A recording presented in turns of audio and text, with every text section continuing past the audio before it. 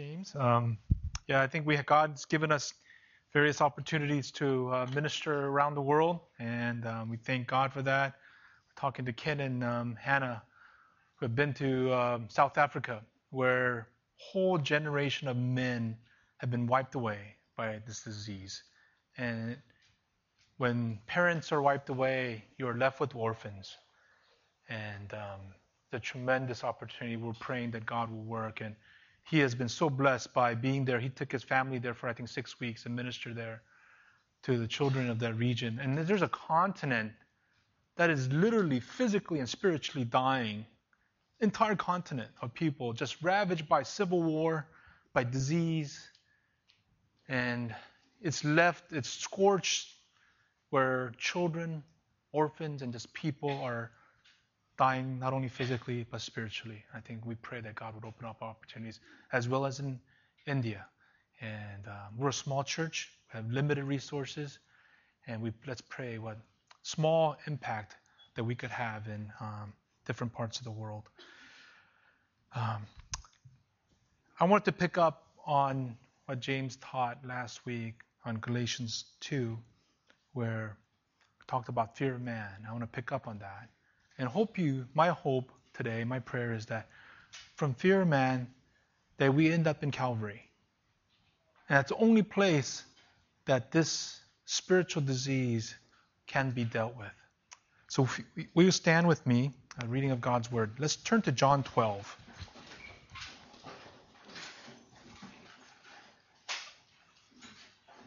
John 12, let's start from verse 36.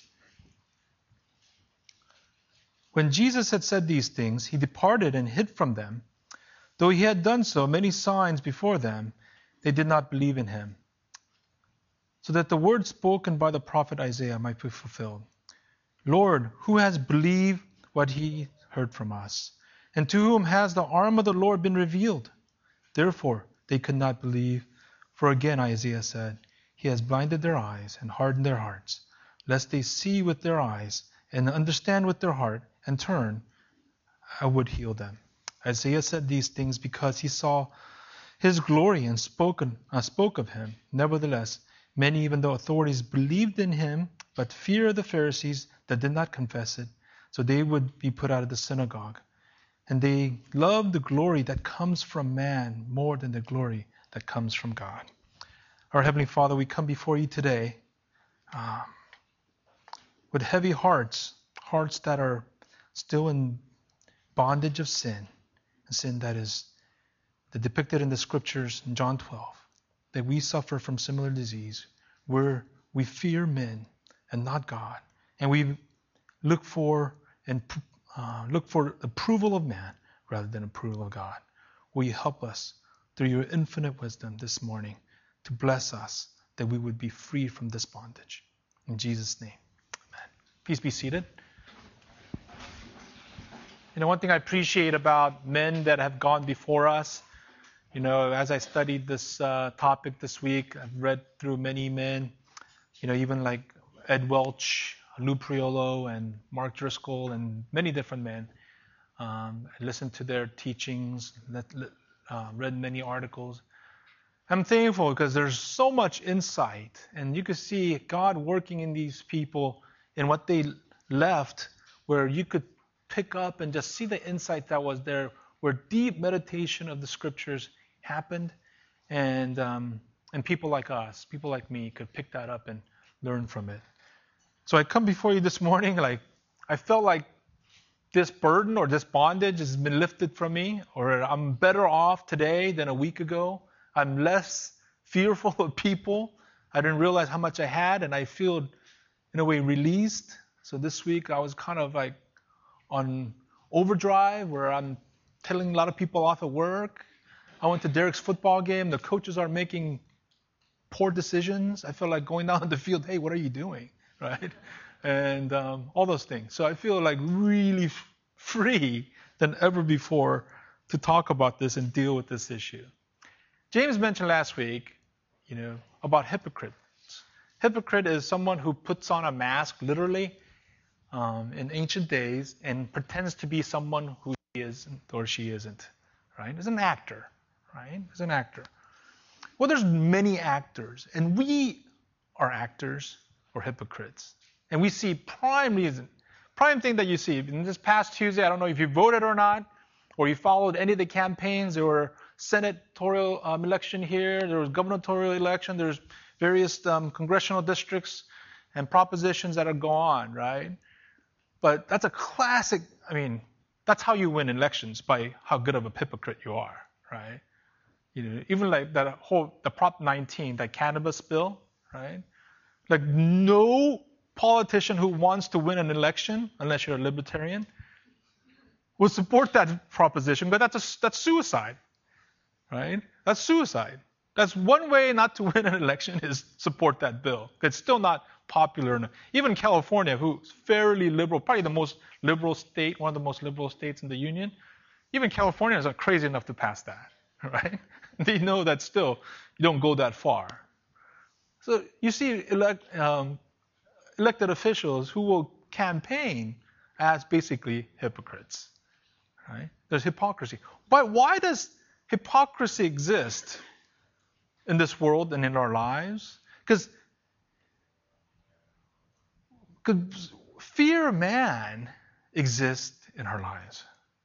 But fear of man is a characteristic of a fallen creature. Yet, those who have been saved, those who have forgiveness from God, yet suffer from this spiritual disease, where others' opinions matter so much. There's even not only just spiritual effect, there's emotional, psychological things that happen to them. But the answer is not to get psychological help, not get emotional help, even physical help. You need spiritual help by having right theology of God and the love of God. I follow, in the last year or so, I kept up with Korean pop culture. Through my kids are all into that. Their iTunes is all Korean songs, right? I know all the groups and like these girl events. I was coming to church, I was critical of how girly these girls groups are, But it's interesting thing. Korea they have more internet users per capita than any other country, any other industrialized nation. 82% of the Koreans have internet usage of their entire population. United States has 77%. Korea is number one, next to Norway. Norway is kind of an outlier. They give internet for free to everyone. It's like you go to Mountain View, where Google has, whole town has Wi-Fi for free because of Google. It's like that. It's a whole country like that. So it's a little bit different there. But internet usage is crazy, and people blog, and they have what they call netizens they talk about everything. In Korean pop culture, these famous celebrities in their prime of their lives have committed suicide in the last few years, right? Last few years. They've committed suicide. The reason being is they were so critical through gossip and just false accusations of these netizens. They say things about them and they pick on them, and the whole momentum builds through cyberspace, and they can't handle it. The opinions of people just become overwhelming. Now, again, they have an emotional and physical reaction to this, to the point where they give up their lives. They take their own lives in the prime of their careers. Right? It is so strong. And the opinions matter so much, because Korean or in Asian culture, it's a lot of shame culture, right? So you could be shamed. Now, we live in a world where people have power, right? Where do these bloggers come from? Who gave them authority? It's just their opinion. But people follow them, right? And they just have millions of people looking at them. We have where Daniel Lee's, we were talking about it last week, Daniel and Pam Lee, they have a nephew, Carol's brother, who comes to our church, Eugene. He has a workout video on YouTube. There's more than 6 million people have viewed him working out, doing a workout. He has 6 million people. I was thinking, man, if I sold them $1 each of something, I get $6 million, right? All of a sudden, through the internet, anybody could become very powerful, right? And these on false accusations or even like gossip, it becomes very powerful. Well, what happens is that's one thing, but it affects people where opinions matter so much, where they get crippled even to the point of taking their own lives. This all comes from fear of man. Fear of man is very powerful. So those of us who suffer from the other disease of machismo, right, where we don't think there's fear of man, I'm gone over that. No, we all suffer from it. Where fear of man is one of those sins, spiritual disease, that is of choice. It's one of the finer sins we could do. Because behind sin of man, there's not only fear, there's rebellion, there's pride. I think the worst of sins that exists in man's heart comes out through fear of man. And for Christians, is doubly so, doubly offensive, because this is where God should occupy. Right? It cripples us. But then another funny thing is, not funny, but a serious thing, but interesting thing is, this sin comes in concentric circles. Right? It comes from, there's a fine line between fear and love. Right? It comes from usually from those who are closest to you or you love the most, or they think, or at least you think they love you as well. Right? So it could be from your parents, your brothers, your bosses, your elders and pastors, your care group leaders, ministry leaders, your husband, your wife, maybe even your children. Right? Maybe even your children. Right? Because when Lindsay and Derek are younger, for Ella and Nolan, they get toys, whatever, they get hand-me-downs, but we used to buy toys for them. You go to toy shop and Toys R Us or something, and there's usually every other time you go, you see this kid just crying or screaming at top of their lungs because they're not getting what they wanted. They're like moms dragging them to the counter. Many of you have seen this, many parents. They're dragging them and they're like resisting and crying, I want this toy. And due to fear of man, the mom will usually acquiesce. Even the father, right, will acquiesce to get them to be quiet in public so they won't be shamed. So in that family, you will have a child. They have a fear of little man, maybe, right? But still fear of man, right? It doesn't matter what the size of the kid is. But the reality is, it's the battle for the throne. Okay? We all have a throne that we sit people. Or we ought to sit where Christ ought to sit in our lives. There's only one throne. Only one throne exists in our lives. We cannot serve two masters. Yet, we allow Christ to be removed and to have a person or people sit on that throne. And this is what that battle is. And that's, in essence, what happens when we commit the sin. When the opinions and our reaction or our lives are altered or changed because of this fear of reaction or the opinion or thoughts of other men or women what they may think of us.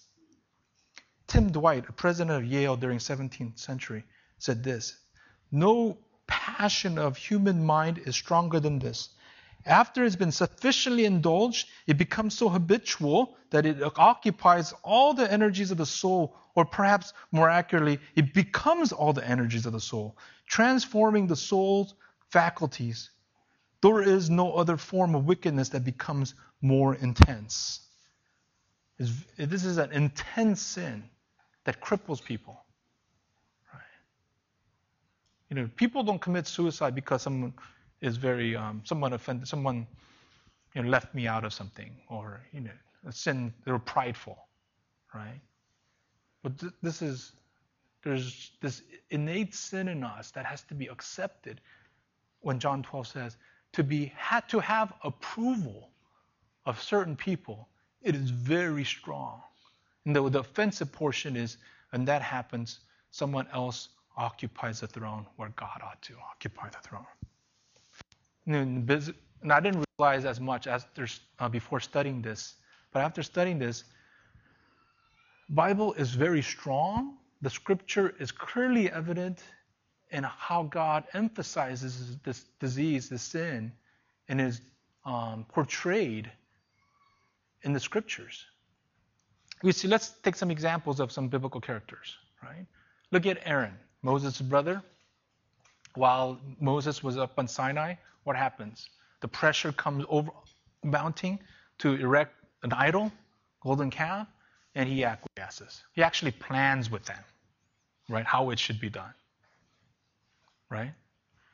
Then there's someone like Aaron is a little bit different, but there's Pilate who finds no fault in Christ, yet he hands him over.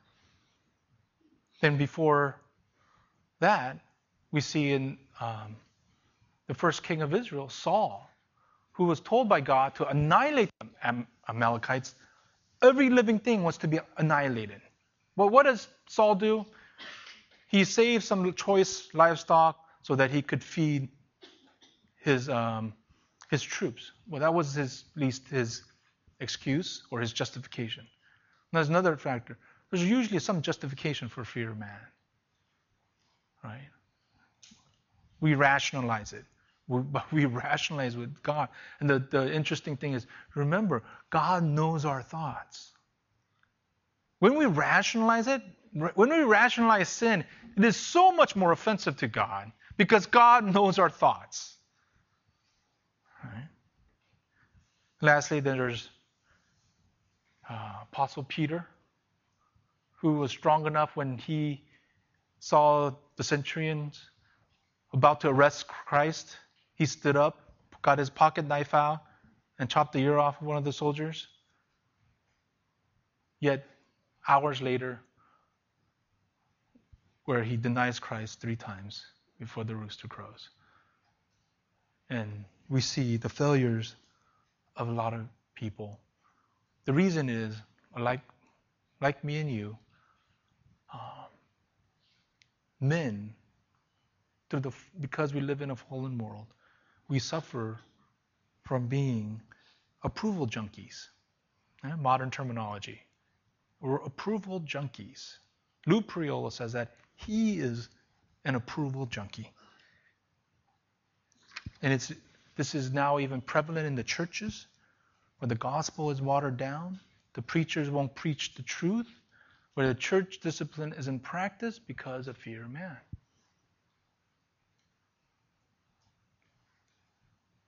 So behind this mask as hypocrites, hypocrites are terrified of people. Are terrified of people. Right?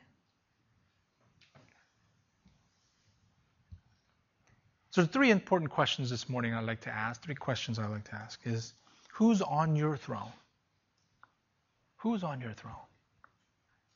And then next question is, what are the consequences we'll examine together? And I'll give you the answer. Well, some of the answers is, what are the consequences of putting someone other than Christ on the throne?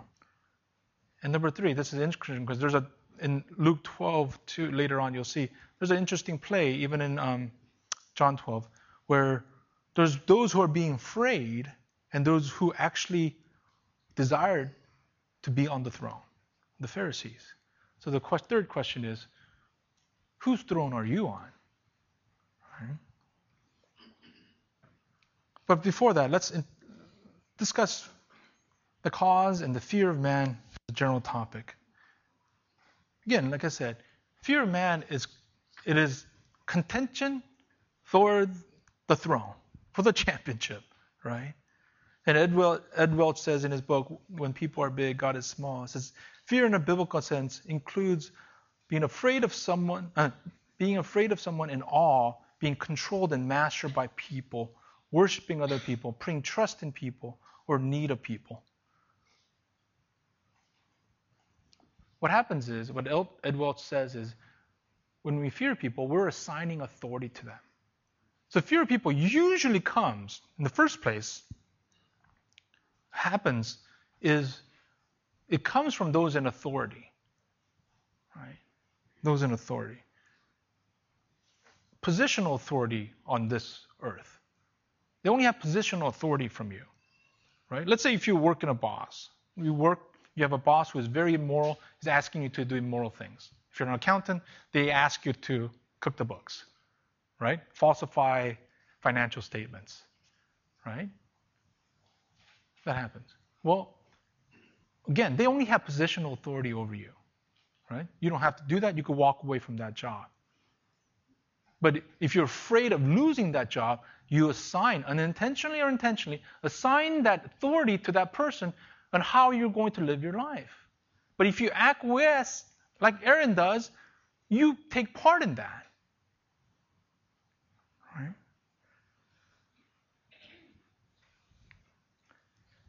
It says later on, fear of man is summarized this way. So we replace God with people. Instead of biblically guided fear of the Lord, we fear others. And when we're in our teens, it's called peer pressure. And when we are older, it's called people pleasing. And now, recently, it's been called codependency. Right? Whatever you want to call it. Even this codependency, this is like the modern psychological term. Codependence. We're supposed to be it's to be codependent. But if you depend on them and you have a visceral reaction spiritually and emotionally, it elevates that person to the position of where God ought to be. Right? And they become idols. Because these are all people are man-made. God made them, but they are not God. And they are creatures. They're fallen creatures. That we're assigning authority to fallen creatures. You know, I don't remember having fear of man when I was in kindergarten. Right? I don't remember. But certainly, I think you will agree, by the time when you're in middle school, junior high school, it begins. Or at least it begins by that time. Right? You know, when I was about Lindsay and Derek's age, maybe a little younger in junior high, you know. How many of you are 40 or older? 40 or older? Only James? Okay. There's a few of us. Okay, James, you're 40. You know, if you remember when I was in junior, this is in the 70s, right? This is right after Saturday Night Fever and, right? You know, I had hair back then, and we used to carry a comb around. You know, everybody we had those, the Velcro wallets just came out, and we all carried a small comb around. So our jeans, you would have an imprint of the comb in our jeans. That was kind of cool to do that, right? Chip, you remember, right? And, you know, certain clothes, and this is when Vans first came out. Those slip-ons, those things first came out, right? And they were cool. They were the in thing, right? You know, I remember I was fairly terrified of not fitting in, right? Not fitting in. I listened to music that I didn't even like to fit in. But I held out for one group. You know, I didn't disclose this to my friends. The original release of YMCA by the Village People, right?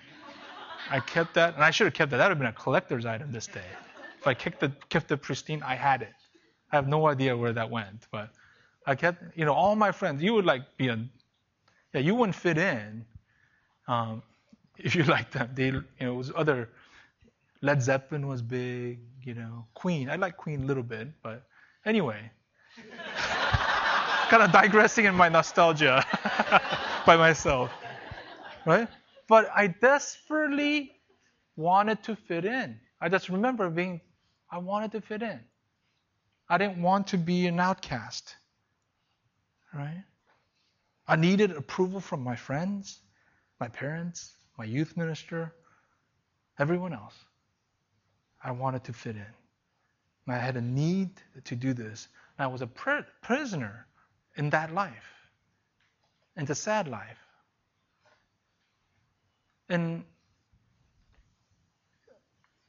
that just shows you the bondage that we're in, right? The bondage that we're in. You know, in Korean, it's called, those of you know Korean, there's a word called nunchi, right? Nunchi. It's kind of observing people. It could be a positive or negative thing. So If you come home and your wife is tired, you pick that up. She doesn't have to tell you she's tired. Also, you help her out, right? Maybe take care of the kids, maybe make the meal, something, right? You do something. It's a positive thing. So to have that, that's positive. It helps out when you're playing sports to figure out, hey, what the opponent's gonna do. Or it's great in card negotiations or negotiations period, right?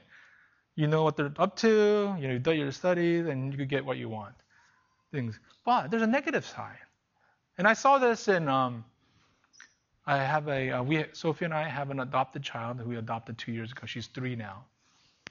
And when she first came home, in the home, we're in our family room, maybe watching TV, we would have dessert or something. And there's 5 of us sitting. Sometimes you see her about 10, 15 feet away, just sitting there. She's a 1-year-old child. Sit there. She's new to our home. And she sits there and watches us and observes us and watches our moves. And I think she's hoping to be invited. And she's just kind of waiting there. She's kind of afraid because of the way I look. How would you like to be adopted and I show up?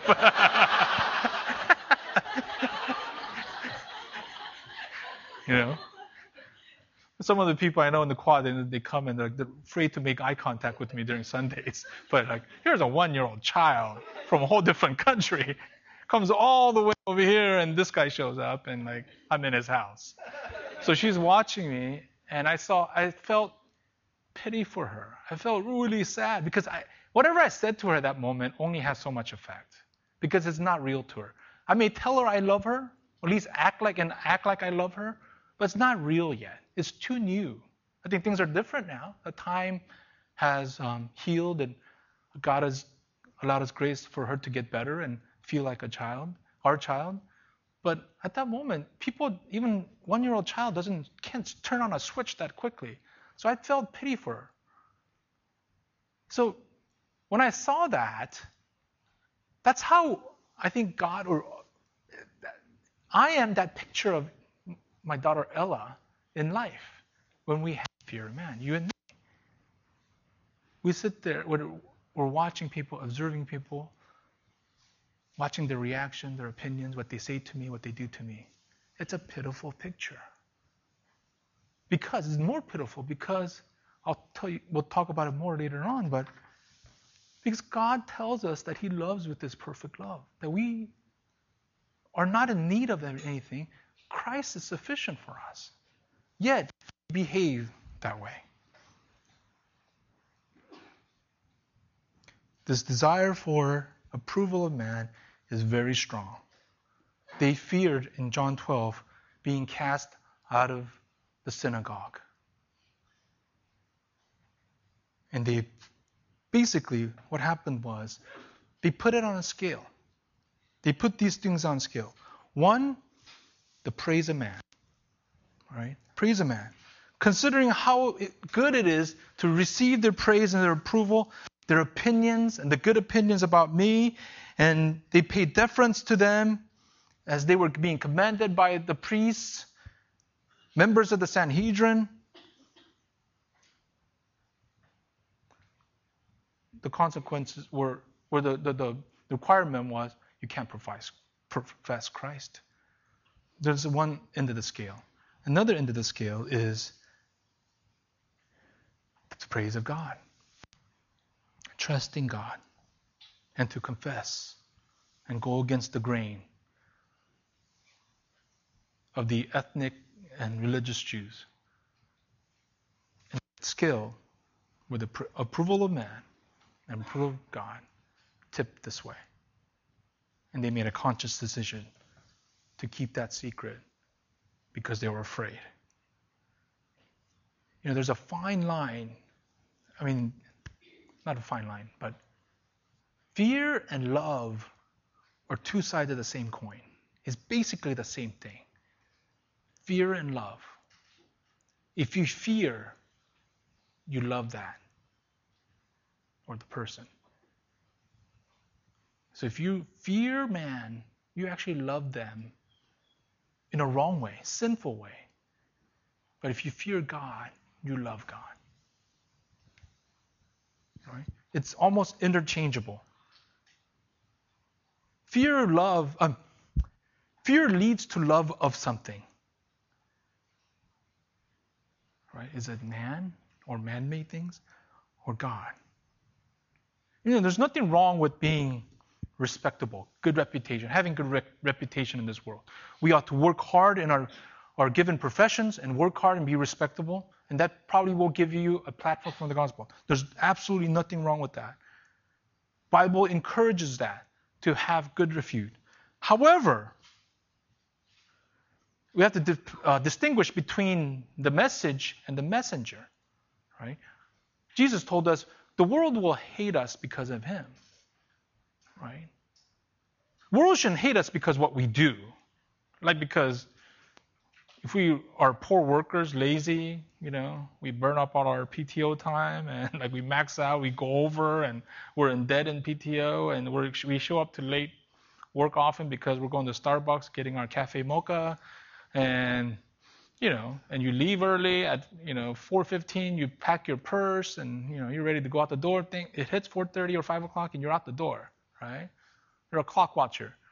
Well, that's poor reputation. That's shame on us, right? But if they condemn us for that, to condemn us for that, we have nothing to say. It's just shame. However, if they criticize us, or they even fire us because of what we believe, because of the gospel, shame on them. Right? We have done nothing wrong. We have done nothing wrong. I want to go over the characteristics of question number 1. Who is on your throne? So how do you put people on the throne? What are some characteristics of people who have fear of man or people pleasers? Right? People pleasers.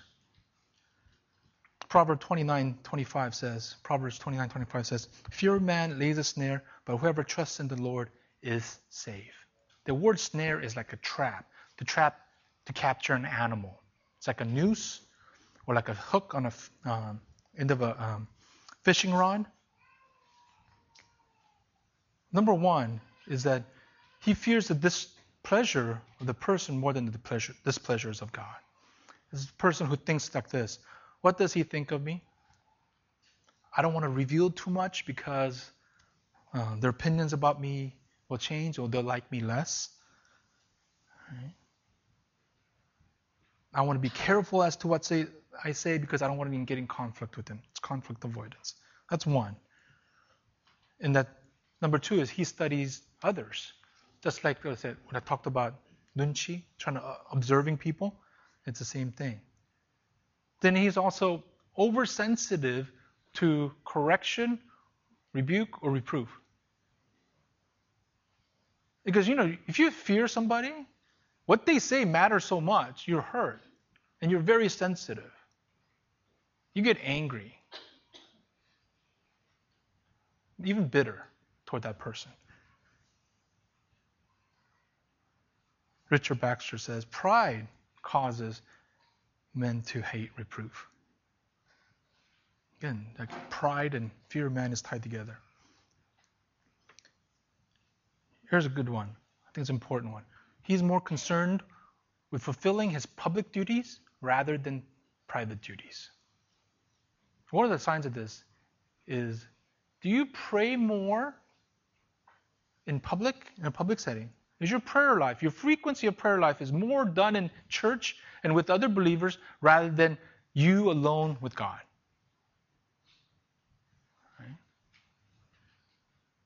Those of us not all of us, but we love God, when we care about what God is pleased with and we fear God, in our private life, it's sweet. It's not only done in public. It's worshiping God behind closed doors. He prays not only for himself, he prays for others. He meditates upon Scripture.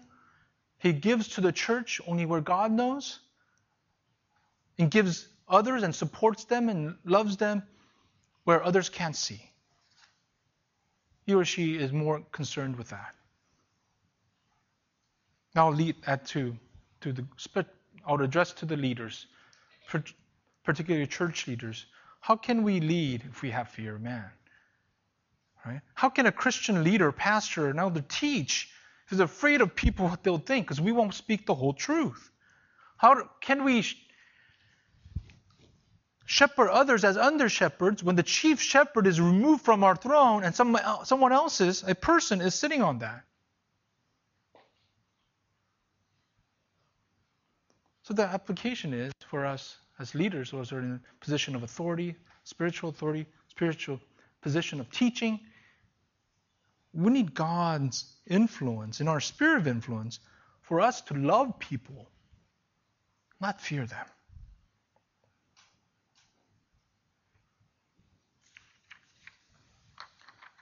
And question number 3 is, who causes those fears? Whose throne are you on? Right? There's in John 12, there's people, they're Pharisees. Who are the Pharisees? Are we acting like the Pharisees? Or are we being oppressive, unintentionally or intentionally, putting people in fear? These are, I think, what Mark Driscoll calls them, are spiritual bullies. Right? You see bullies on the playground. They want to enforce their will on others and get them to do what they want to do. Right? They put themselves on the throne.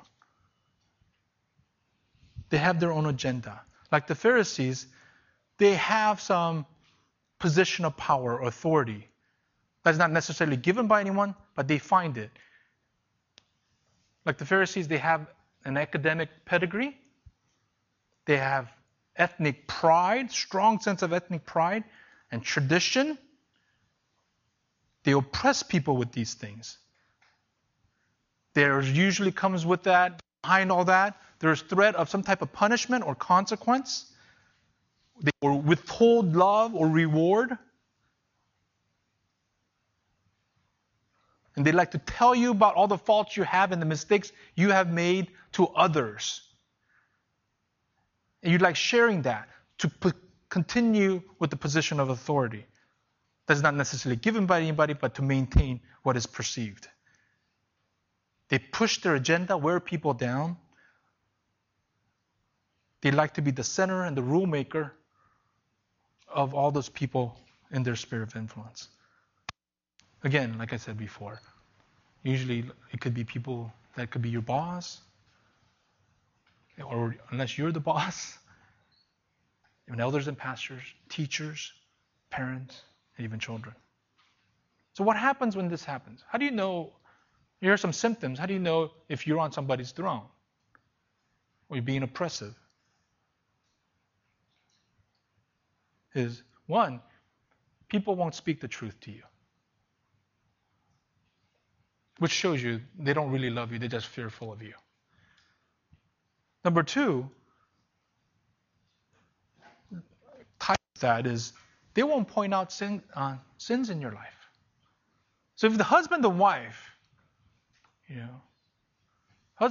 my wife and I, this is our 20th year.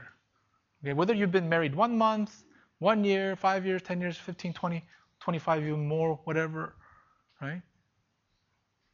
We're all sinners. But sooner or later, the husband and wife will confront sins in their lives. And it's a good thing because we have them. But if you don't confront, there's no confrontation of anything. They're both pretending like sin doesn't exist in one another's lives. That's absolutely untrue. Unless you're Christ. Right? Last time I checked, Christ is not in the membership of this church.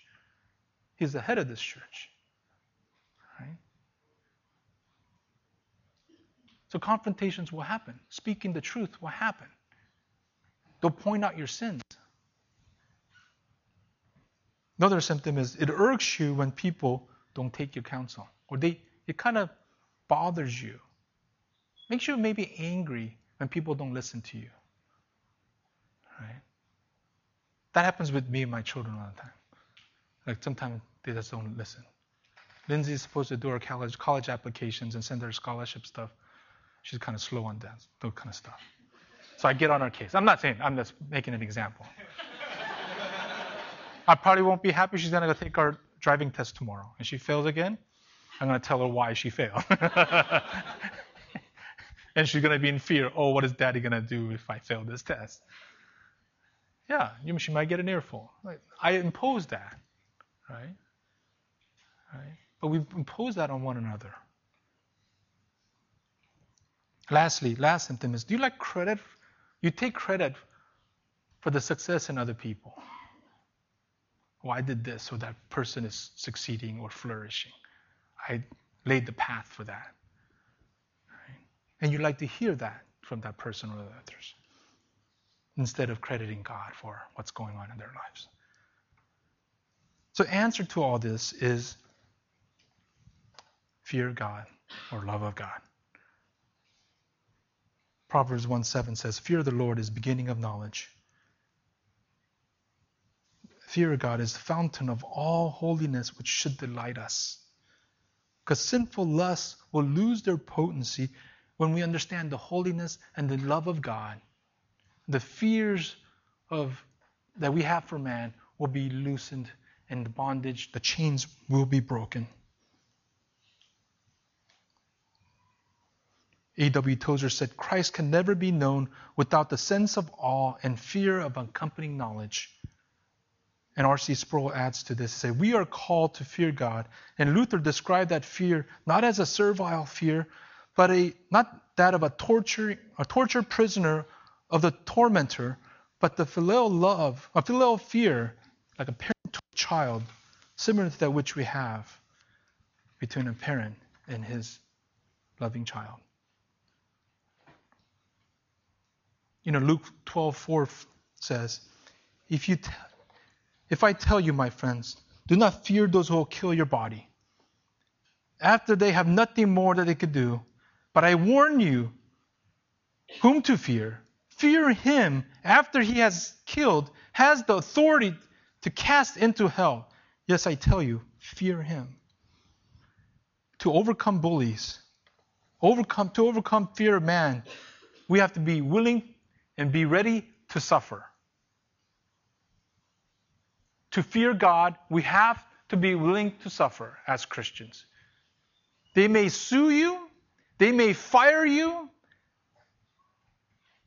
They may even divorce you. They may leave your home and hurt you. They may destroy your reputation. They may remove you from your family, and they may even kill you.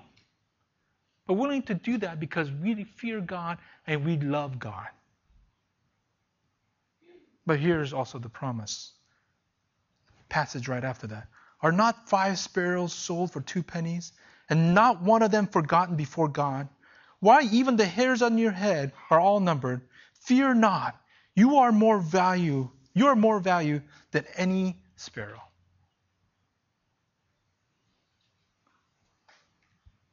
To overcome bullies, overcome spiritual bullies, and overcome the fear of man, know that God loves you. That is the antidote. There's not a 5-step program that I could give you. I could only point you to the answer. The answer is the gospel. When we meditate upon our justification that saved us, when we meditate upon the cross at Calvary, when we go to Calvary each day as we awake and fear him and love him who is hung there on that tree, we could fear him, and the fear of man will dissipate and will be gone.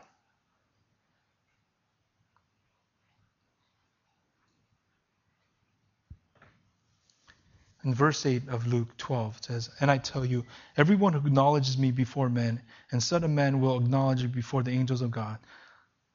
It says, this starts with the heart. We need a heart that fears God and loves God. God loves us with the perfect love.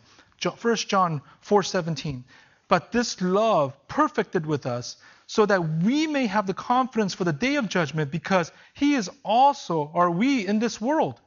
Therefore, there is no fear in love, but perfect love casts out fear. For the fear has to do with punishment, and whoever fears has not been perfect in love. We love because he first loved us. That's the reason. That's the antidote. That's the answer for us to be free from this bondage of fear. Is to know that he loved us, and that perfect love has casted us from that fear of man.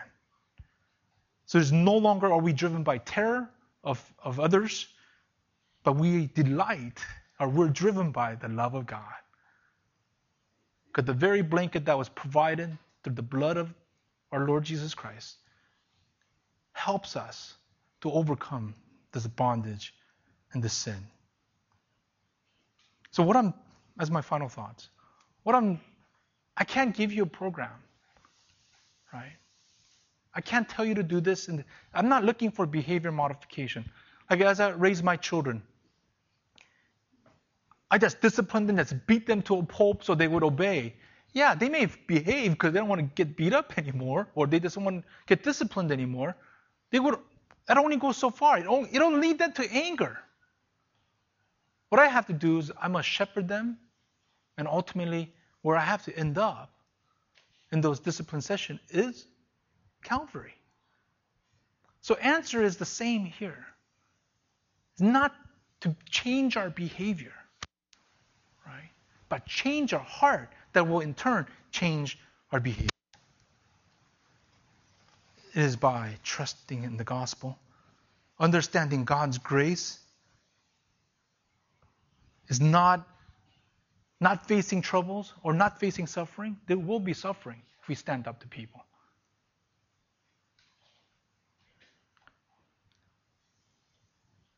But ultimately, Calvary will set us free. 1 John 4:18, there is no fear in love, but perfect love casts out fear. And Tim Keller said this.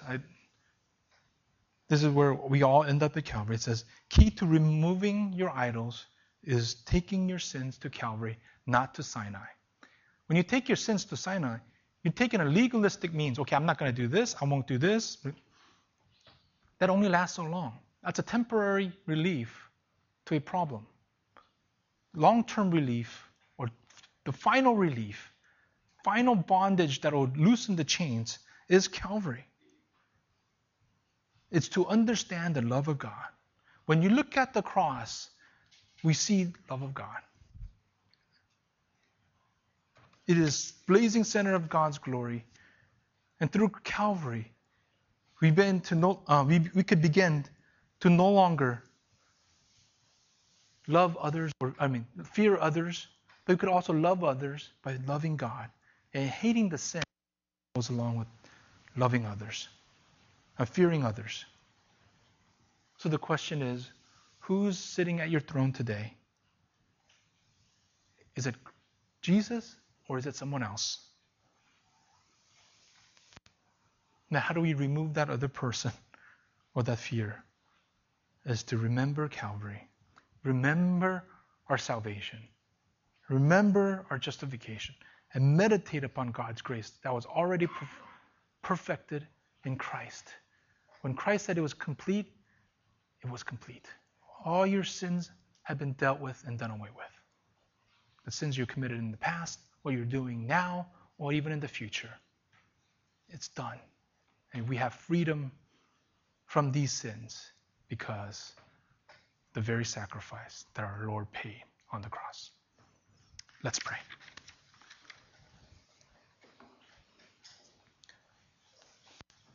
Our Heavenly Father, we thank you for this day.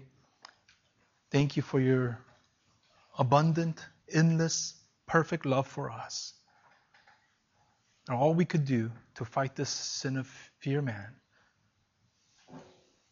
is to realize what we have already been graced with, endowed with, the love of God, forgiveness that comes from Calvary, and the truth that was displayed, that God loves us perfectly. May that hope be instilled and to flourish in our hearts, that we go from this place willing to face this world and whatever the consequences, to exalt you and put you on the throne each day of our lives. Will you grant us grace to fight our shortcomings by trusting in the grace that provided by you. We thank you for this day. In Jesus' name, amen.